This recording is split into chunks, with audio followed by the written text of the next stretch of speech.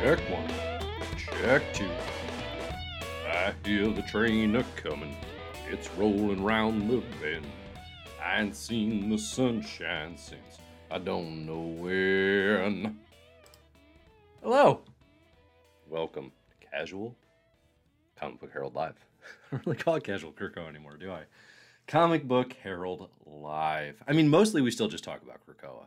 Like, I don't know. It was like a branding thing. It was kind of like, oh, we might talk about other comics, not just X-Men. Let's be honest. Let's be honest. Hello, everybody. I'm Dave Busing, founder and editor-in-chief of comicbookherald.com. You're listening to Comic Book Herald Live the week of March 15th, 2023.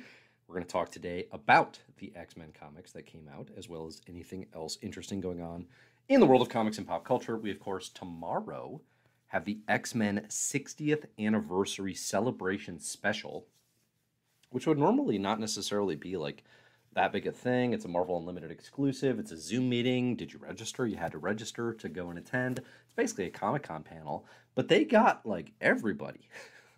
Marvel's bringing out all the stops for this X-Men celebration. It's going to be the classics. It's going to be Chris Claremont, Louis Simonson, Rob Liefeld. Why Marvel is courting Liefeld as hard as they are is one of the most bizarre. Like, dude has done nothing over the last. Like, dude speaks his mind, okay, and credit where it's due there. But dude is also rude as hell, super cruel to like a bunch of current Marvel creators, and yet they just absolutely cannot quit the Rob. But they're also gonna have Jonathan Hickman, and then recently announced as well they're gonna have flipping Grant Morrison. Grant Morrison's going to be there talking X-Men. I mean, first off, we're rereading Morrison's New X-Men in the My Marvel This Year reading club, where we go through the history of Marvel Comics from its origins to today. And listen, New X-Men holds up. I mean, there is a reason that 2001 to 2004 run is celebrated to the degree that it is. There's like a little mid-period where it's kind of not, you're like, okay, you know, maybe some of the stuff works, some doesn't. But then once you hit like issue like 133 through to the end, like what is it, 150, 151, I mean, it's just impossible to knock any of those. Like, it's so good. It's so good. Really holds up. But my understanding of like Morrison's time on New X-Men is like by the end they were more than ready to be done with that franchise. Like, I have not heard them reflect on that period positively.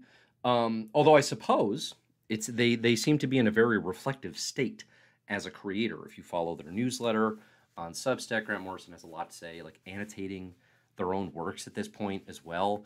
But that's a get. I mean, that's a get.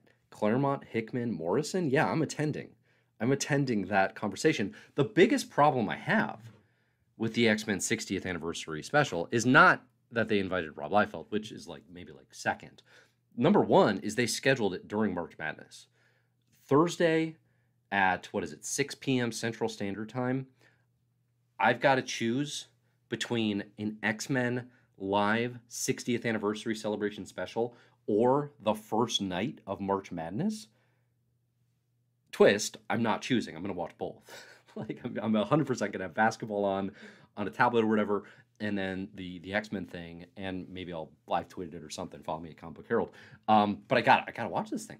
I gotta see what it's gonna be. I don't know. Maybe it'll be boring. Maybe it'll be lame. But like, this is an interesting cast. They were taking questions from listeners ahead of time, so they're definitely gonna curate and sort of pick and choose. I mean, if this was like, you know, a podcast and you had a good moderator, I don't know, somebody we know, maybe, I don't know, somebody, you could actually point this in like some really interesting conversations around like Claremont has been critical of Krakoa, Liefeld has been critical of Krakoa, Jonathan Hickman created or co-created Krakoa. Have a conversation about that. Right? You could have a really interesting conversation about these different viewpoints of this thing. We'll see if it actually gets there. If it's anything like being at a Comic-Con, fans will ask super weird and generally useless questions. If you've ever been to a con, fans ask the strangest, often worst questions. But hopefully it's not that. Since they have time to curate ahead of time. Nonetheless, I will be attending. If you have a Marvel Unlimited subscription, and you haven't signed up for this thing, you probably, I don't know if it's going to fill up or what, but that's the way to do it. I don't know. Check it out. It's the X-Men 60th Anniversary Special. Marvel's got sign-up links on their site, but you have to sign up for the Zoom ahead of time to get in on it. But yeah, I will definitely be there for that. It should be super interesting. I mean, the big question that it raised when they announced that Grant Morrison was going to be there is Grant Morrison going to come back on X-Men, or frankly any Marvel property for that matter? Now, Morrison is in a phase of their career where they said they're done with superhero comics. I think Superman and the Authority was supposed to be sort of the final statement on just this incredible DC Universe tapestry that Morrison leaves behind. So it seems incredibly unlikely that Morrison would want to undo that for, I don't know what, like a Krakoan mini. That said, they're already announced they're coming back doing a solo story for the DC Pride anniversary special later this year. So I don't know. I mean, obviously, Morrison can do whatever the hell they want. At this point, just an absolute living legend. I find it incredibly hard to believe they would want to come back for an X-Men story. And it's also like really hard to see that fitting, right? To see them coming back and being like, just doing like a side thing. I don't know, just too big a persona, too big a creator to be doing that while you're trying to have Gillen and Ewing at the head of the thing. I mean, of course I'd read it. Of course I'd be fascinated by it, but I don't see it happening. So I don't know what the general temperature is on Morrison's potential return to X-Men, but I'm guessing it's really just more the reflective, what it was like to be on new X-Men side of things just for this event, would be my read on the situation. Okay, but again, today we're going to talk about the comics that came out today, primarily focusing probably on Immoral X-Men #2, part of the Sins of Sinister event. There will be spoilers for today's comics. So Immoral X-Men, Wolverine #31. Get in your questions, your thoughts, all that fun stuff here in the chat. I will address what I can. But otherwise, again, spoiler warning for what is to come. If you haven't read them, I recommend that you go and do so. All right, let's see. We got some questions coming in the chat. I will get to those as we can. Otherwise, let's dive right in. Okay.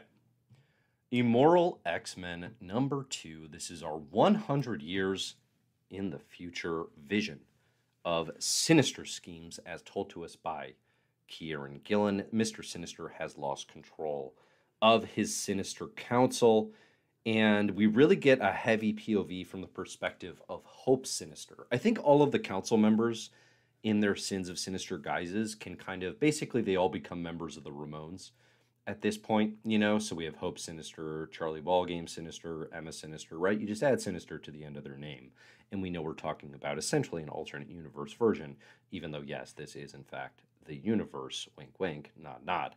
So we get Hope and Exodus using chimeras to blow up planets 100 years in the future, stuff that we see kind of teased very quickly in the pages of the preceding Nightcrawlers #2.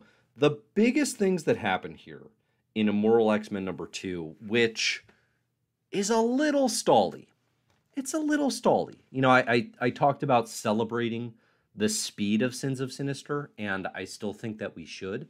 But we are halfway through right now, if not a little bit more so. And I guess the biggest challenge I have with Sins of Sinister, kind of as we are in year 100 here, is we really feel like we're in a race for dominion amongst the major players, So like Mother Right just shows up at one point with just like unconscionably British slang and clues Mr. Sinister into the stakes, essentially. Lays out all the different Sinisters, says who's on the board, says who's fighting for dominion. And the race for dominion, which is an ascendancy to a cosmic entity that is beyond space and time, and that, in effect, can escape the threat of the rise of the machines. If you boil it down very simply, that's kind of how it's being used right now. We're deep enough into this now that, for me at least, the race to dominion kind of can't come fast enough. Like, I'm ready. I'm already there. Like I feel like I'm good. I'm not that curious anymore to sort of see these players go through their paces. I guess, I'm year 1000 has the potential to be interesting. I just think the first two year 100 issues all just feel like it's kind of the inevitability of what was built.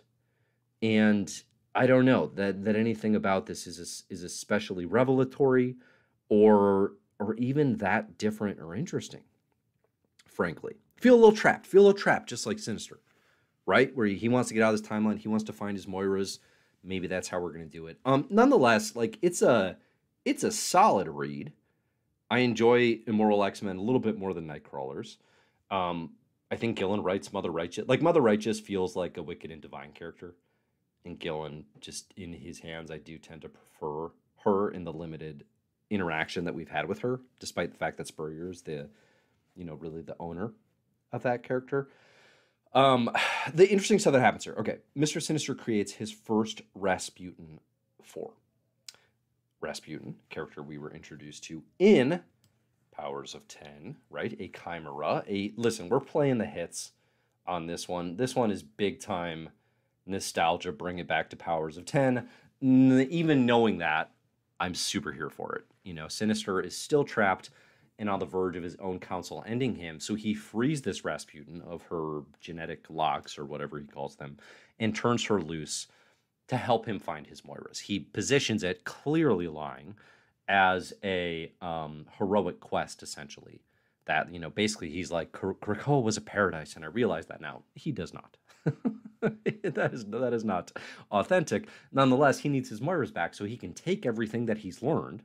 For example, all the information about the different Sinisters and the original Nathaniel Essex and the plan to escape the machines, and that he can use the Moira save points and go back and do it again and avoid the Sins of Sinister timeline. That is the beauty of the concept and the alternate reality here, is Mr. Sinister gets the reality where everything is sinister and he needs to escape it and get out to get back to one that he likes better, right? And that's how it was pitched, right? He gets everything he ever wanted, and he desperately wants out,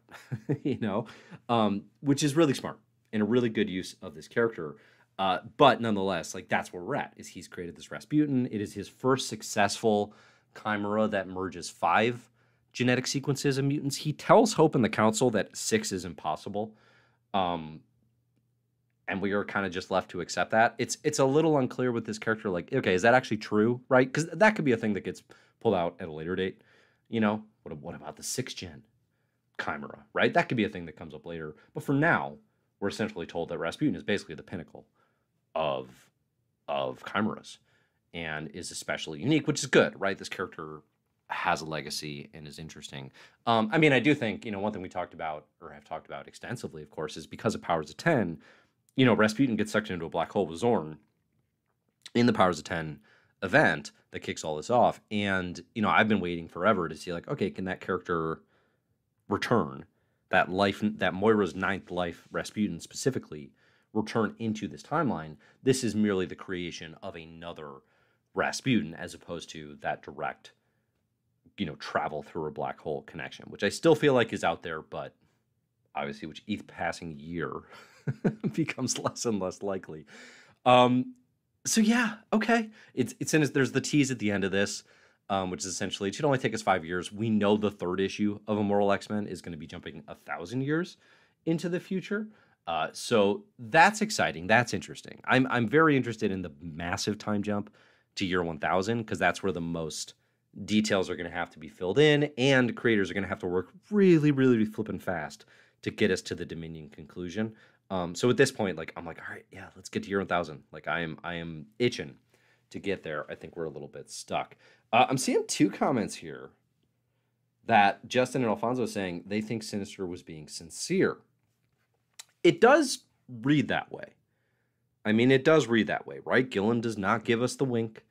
He does not give us the obvious fingers crossed behind the back with Sinister. Everything he says feels like a thing that a person with empathy or who has developed some heart might say. I don't buy it for Mr. Sinister.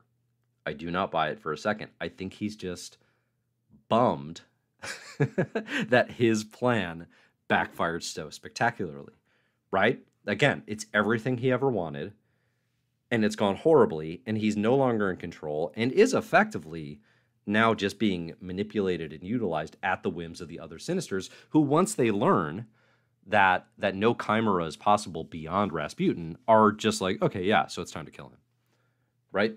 That's where Mr. Sinister's at. He needs out desperately. He's been trying for 100 years and is trapped.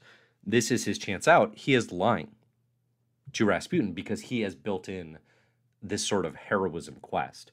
I do not believe for a second it is sincere. That is not this character. You all have been bamboozled. You have been tricked. I mean, again, to bring it back to Wick Div, you know, a very similar character in Gillen and McKelvey's Wicked and Divine is Woden. And that character as well has these moments where it's like when they are on their heels and they need something and they need help, they can say things that sound like things a real human being would say, you know? But that is not their personality. And everything we have learned about them prior to this point tells us, it's not for real. You know, this is not. I don't know what Sinister's status is going to be post Dominion. I mean, that still is, I think, a really interesting question. But it's definitely not going to be, I've seen the error of my ways, Sinister. If we get back, the first thing Sinister's doing is trying again, but with the information he has this time, and trying to figure out, okay, but how do I avoid X, Y, and Z so that I don't lose control? You know, it's really just that he's not in control of the situation, not necessarily the situation he's created. As Trinidad M points out here, Mr. Sincere, he is not. Okay, he's not Mr. Sincere. Don't get the name confused. He does know he screwed up. He knows he screwed up in terms of losing power. Absolutely. Absolutely. I do not buy for a second that he thinks Krakoa is some beautiful paradise. Okay. Regardless, that's where we're going. One thing I was unclear on, Hope's commander log talks of capturing Mystique and, you know, presumably using her for gene parts because Sinister has a Mystique, what is it? Grey Crow, I think, Chimera. But does this mean that Mystique has been killed off screen? Because that would upend Destiny's plans. So that's the really interesting question going into Storm and the Brotherhood #2 is, because Destiny's whole deal right now is actually I want the Sins of Sinister to continue because in this future, I have a future with Mystique. But if that has been ended, then Destiny's going to want out just as much as anyone else, right?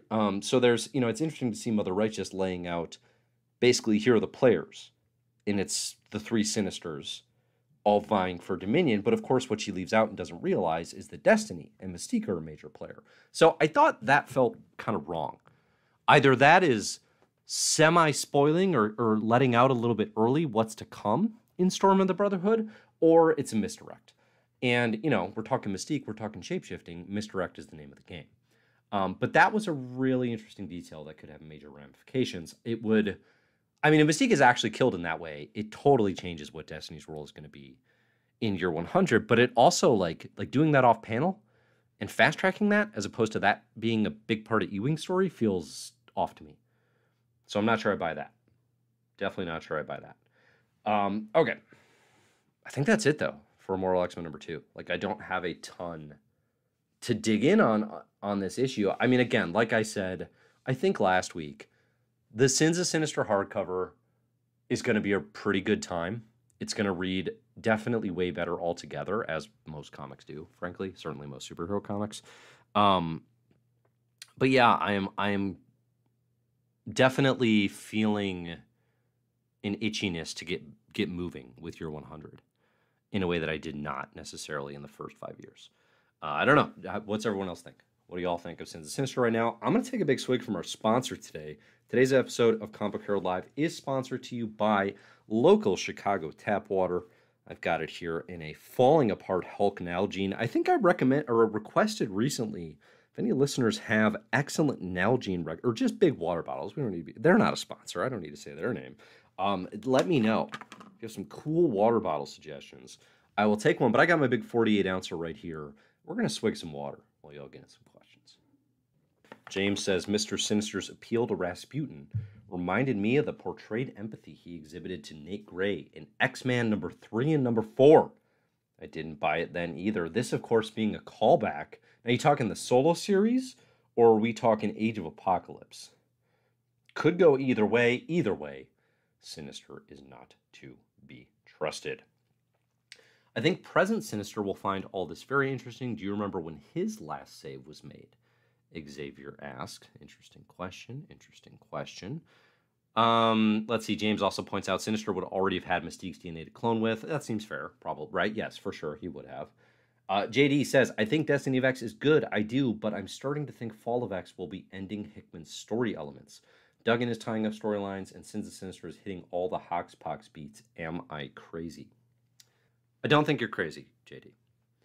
I don't think you're crazy. I think it is very possible, and frankly, I hope it's the case, that Fall of X does actually present an end to phase 1 of the Krakoa era.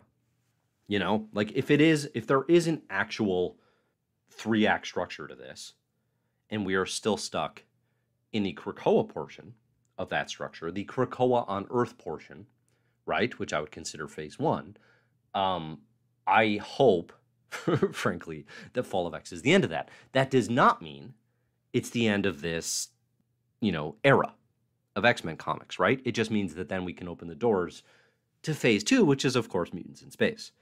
Maybe mutants in the multiverse, right? Mutants truly expanding and going elsewhere because the humans of Earth were not ready for them, and they chased them away. I mean, Orcus is well positioned to do that. So, I mean, I don't think it's actually going to end specific, you say it ending Hickman's story elements. That I don't think it will achieve.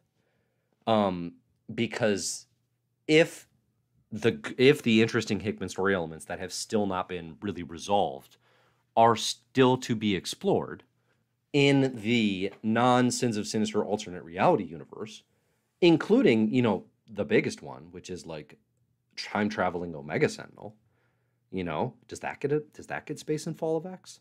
That would be interesting. But, I think there's enough of those that, like, those are going to be incorporated into a phase 2 and then ultimately probably a phase 3. As opposed to, kind of, I think what you're suggesting is Fall of X, like, almost truly resolving the Hoxpox era and then setting the stage for something entirely new. I guess I think there will still be some continuity and some lingering Hickman foundation that things are building on, I guess, if that makes sense. But I don't think you're crazy. Like, I do think it's the right time to pull that, or at least now it is, right? Like, it's a sunk cost whether or not we should have done that earlier and kept Hickman around, right? But here we are. Should Fall of X, like, actually be a pretty dramatic change? Yes, it should. It is definitely time. What else do we got here? Okay. The other issues that came out today, we had Wolverine number 31. There's a quote in here. I'll just start here. When I saw that this was part 1 of a story, I almost threw my coffee straight up in the air, caught it, and took a sip. That's how upset I was. I was not happy about that. I thought we were resolving the Beast thing. The reality is we're entering part 1 of another Beast thing. It's a pretty good Beast thing. I gotta say. That said, there's a quote in this issue. This doesn't really feel like an ugly end. It feels like a bad beginning, says Wolverine. That also describes the Ben Percy run really well. Okay? Just like it's just a constant beginning. And increasingly it feels bad. It started out fine. But it's just like, my man, stories should have some resolve, some conclusion. I have ragged on the Percyverse, definitely for the last handful of weeks. I do think Wolverine is like, that's the book right now that I'm like interested in picking up each new issue. We get the introduction here. Spoiler alert: the flipping Council of Rogue Beasts. We have Beast activating protocols that include him creating like a sentient kaiju out of Krakoa and walking into the ocean. Like, there is cool stuff happening, unquestionably. And frankly, it's good to have Beast just out in the open doing a Mr. Sinister meets Thanos. Yes, just full on supervillain it. Underwater base, working with your own clones. espousing the values of amorality and complete and utter pragmatism. You know, it kind of feels though, and this has been something that definitely we have talked about in the Percyverse. Like this feels like an event. Okay, Beast, the head of mutant CIA, walking into the ocean and declaring rogue status. You know, this is something that should have tendrils outside of the Percyverse. But at this point, it won't really, at least until Fall of X. It's just like everything that happens in these books stays in these books and doesn't expand out in the ways that, I don't know. Like on one hand, I don't need it to because I'm not that into these comics. On the other hand, this Beast Saga specifically, like this should be more thoroughly integrated, I think. Now, the biggest thing that happens here, so no surprise that Beast is like just pure evil and has gone rogue. I'm seeing here from Xavier, Beast is Amanda Waller. There's definitely some of that. That's not a an off comp. But I do think Beast is like significantly viler, honestly. I mean, like you're spot on with the pragmatism, right? And the I'll do anything for the greater good, morality or amorality of Amanda Waller. But like Beast he's just kind of grosser. But yeah, like let's do Beast versus everyone, as Kenji says here. I am very, very ready for that. Let's see. I'm Hit says, so contrived. Is Krakoa this easily manipulated and all the clones are so tired and an overused trope? Yeah, I mean, definitely Percy has hit the cloning of everyone very hard, because we have the very end of this issue teasing Beast. Not only is he cloning himself ad nauseum for infinite Beast hands, but he's creating his own Weapon X now, where he is creating Wolverine clones that he can weaponize and use as his own. That action coming from inside the house, if you will, right, with Beast doing it to Wolverine, I mean, that should have some serious sting, but Beast has been so beaten down and untrustworthy for so long that it's just par for the course. I saw somebody, I don't know if it was in here or on Twitter or what, I saw somebody say like it was still too soon for Beast, like I still wasn't ready for Beast to be doing this. Like, you have not been reading these comics if you were not ready. Like, this build has been literally 4+ years in the making, and that's just the Krakoa era. It's actually been going on for longer. But like, if you were not ready, like you either you have a really hard time adjusting to change, which is fair, or you've not been reading these comics. That is the one thing you cannot criticize Percy for with X-Force and Wolverine. The idea that this has been like, this is out of nowhere. This could not be more out of somewhere. Completely built up and sustained and justified. Yeah, I mean, I don't know. It was a solid issue. Like a Wolverine versus Beast war. It's one of those things too where it's like these are big enough players in the X-Men universe that like you kind of have to get everyone else involved. This can't just be an X-Force story. And I think that's one of the corners that Percy has painted himself into, that doesn't make sense anymore.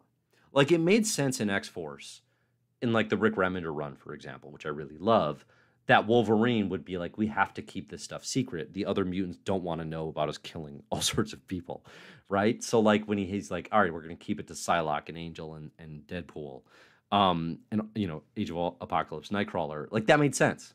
There was an in-story reason that I could just take and be like, yeah, sure, that makes sense. With X-Force on Krakoa, it does not make sense anymore.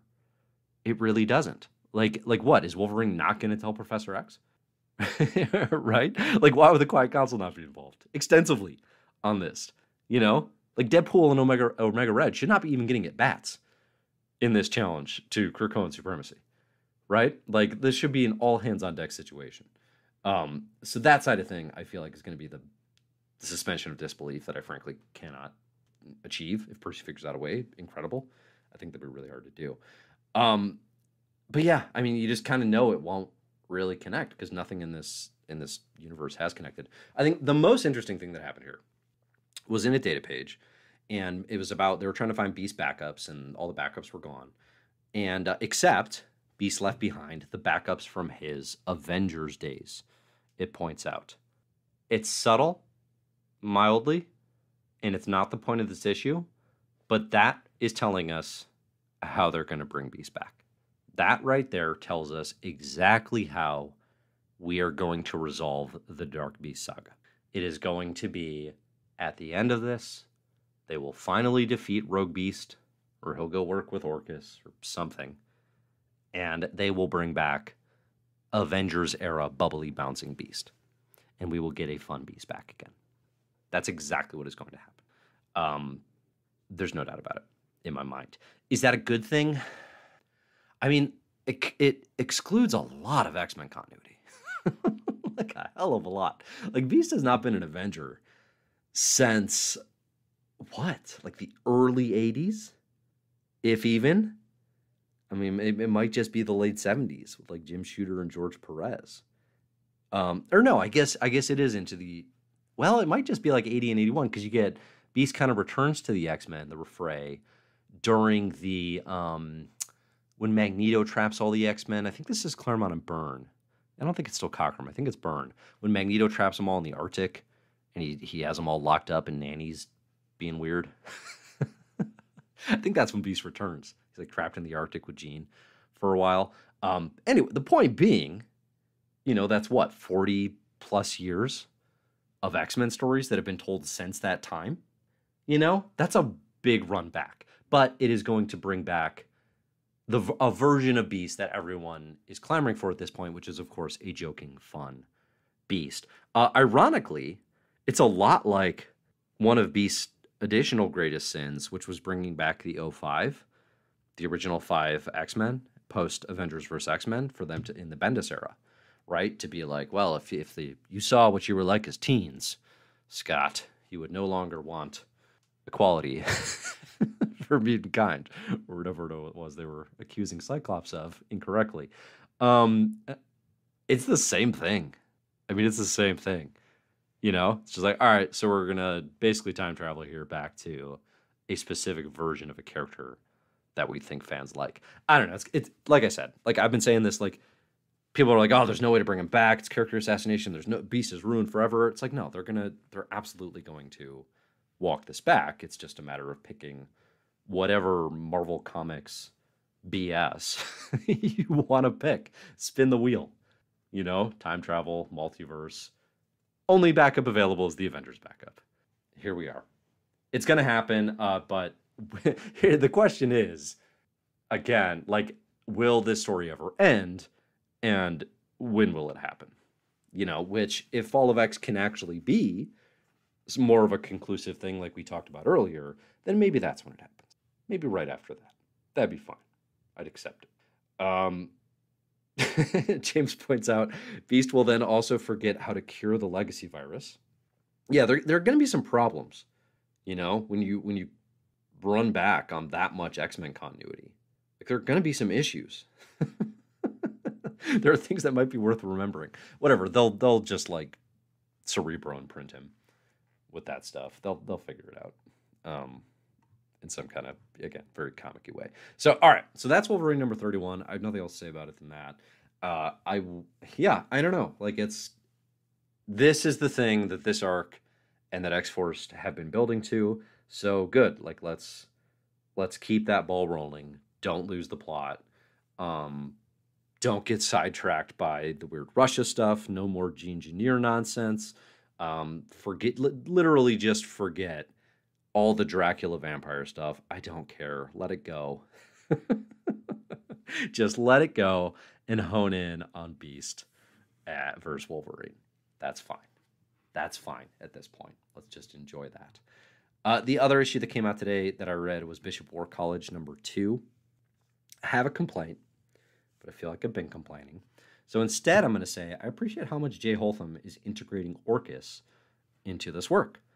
And Victor Laval does this too in Sabretooth. I really like it when these writers coming in who have not been as involved in the Krakoa era come in with their minis and like more thoroughly integrate these newer elements a la the Orcus machine.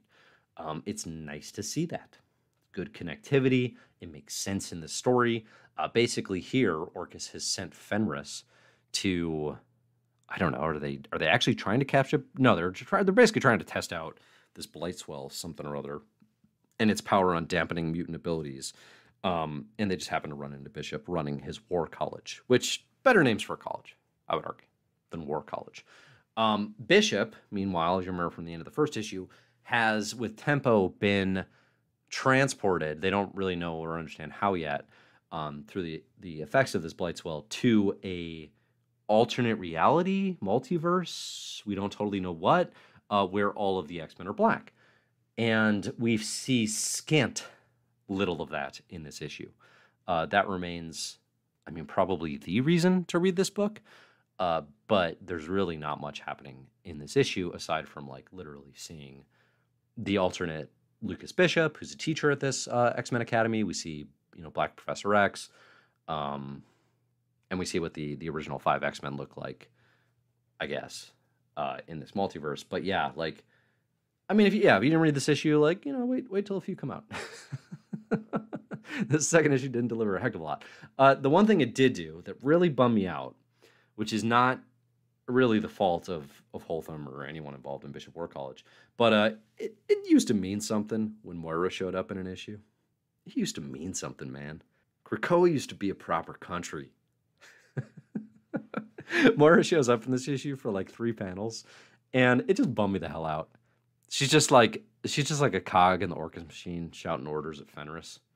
Like it used to mean something, man. Now it's nothing. Listen, I was thinking about this.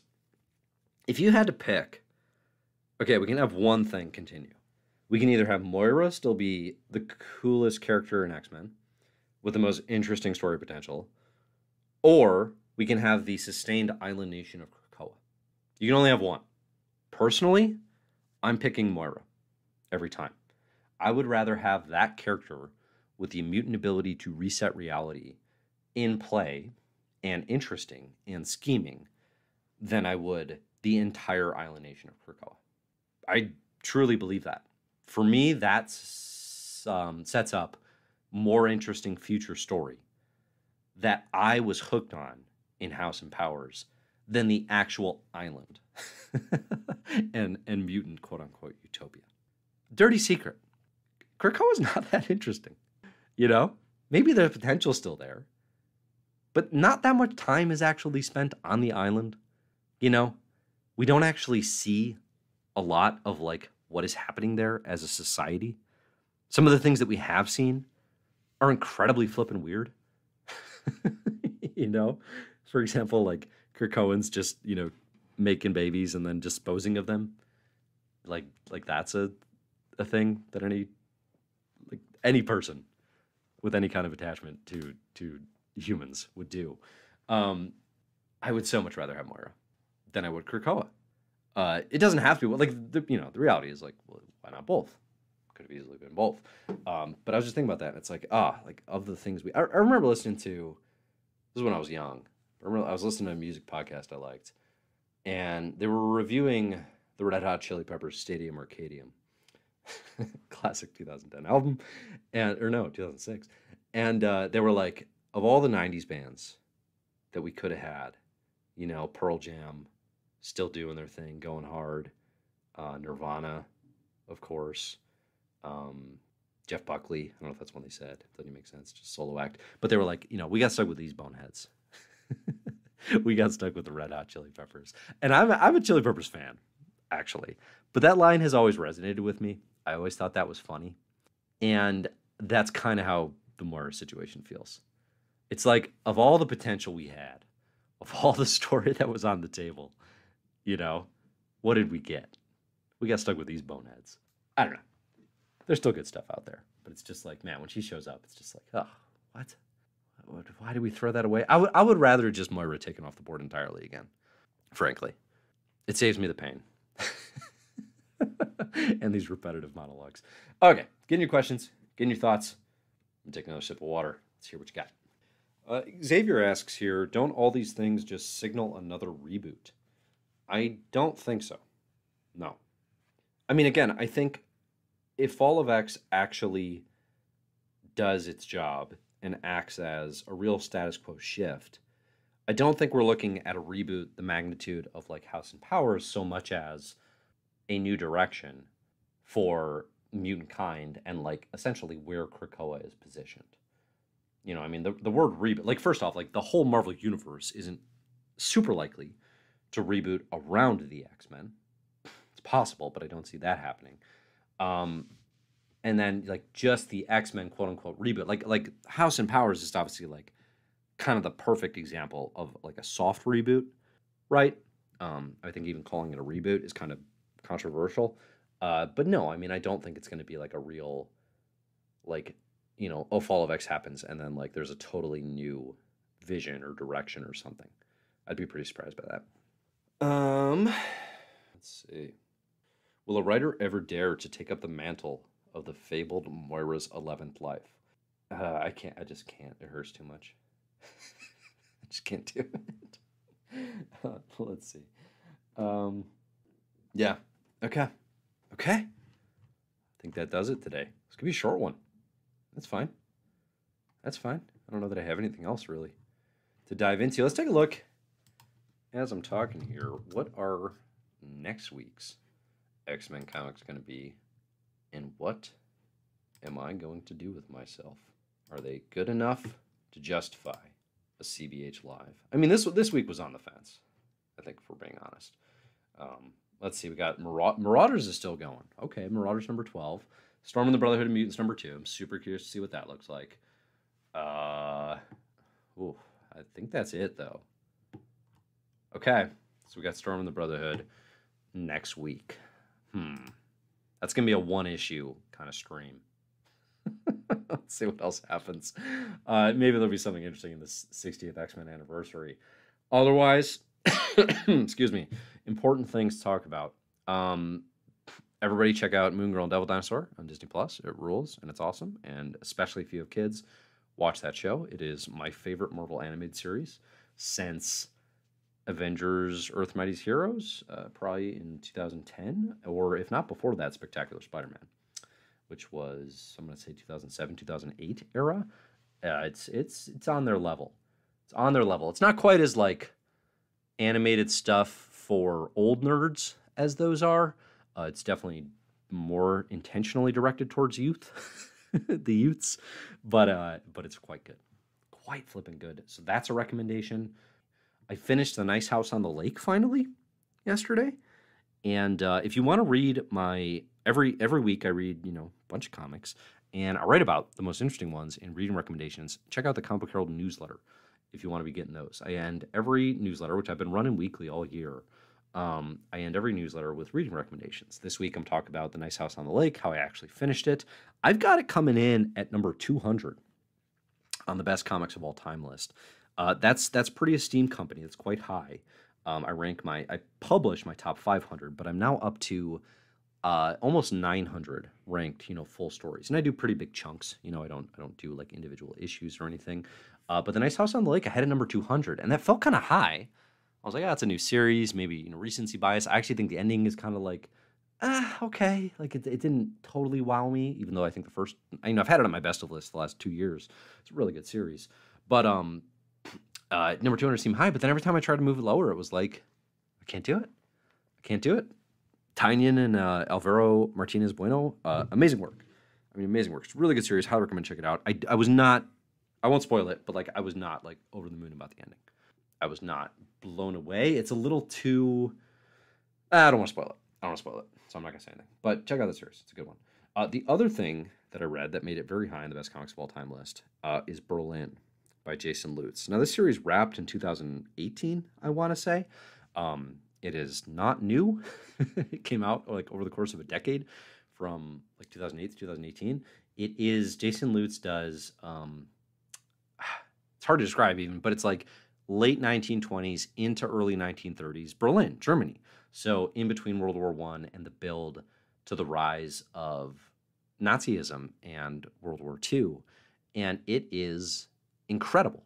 It is one of the most well-constructed graphic novels I've ever read in my life. I ranked it number 18 of all time on the best comics of all time list. I think I have it right behind My Favorite Thing is Monsters and Scott Pilgrim, which is a substantially less serious book, but holy cow, is that book relevant and good and well worth your time. If you haven't read Berlin, and I'd been putting it off, people talk about it, it's like, okay, I don't know. It's super, super worth it. So check that one out. That's the highest ranked book I've had since probably Pluto, the manga, which I put in at number 12. Open Mike Eagle asks, how do you sign up for the newsletter? That's a really good question.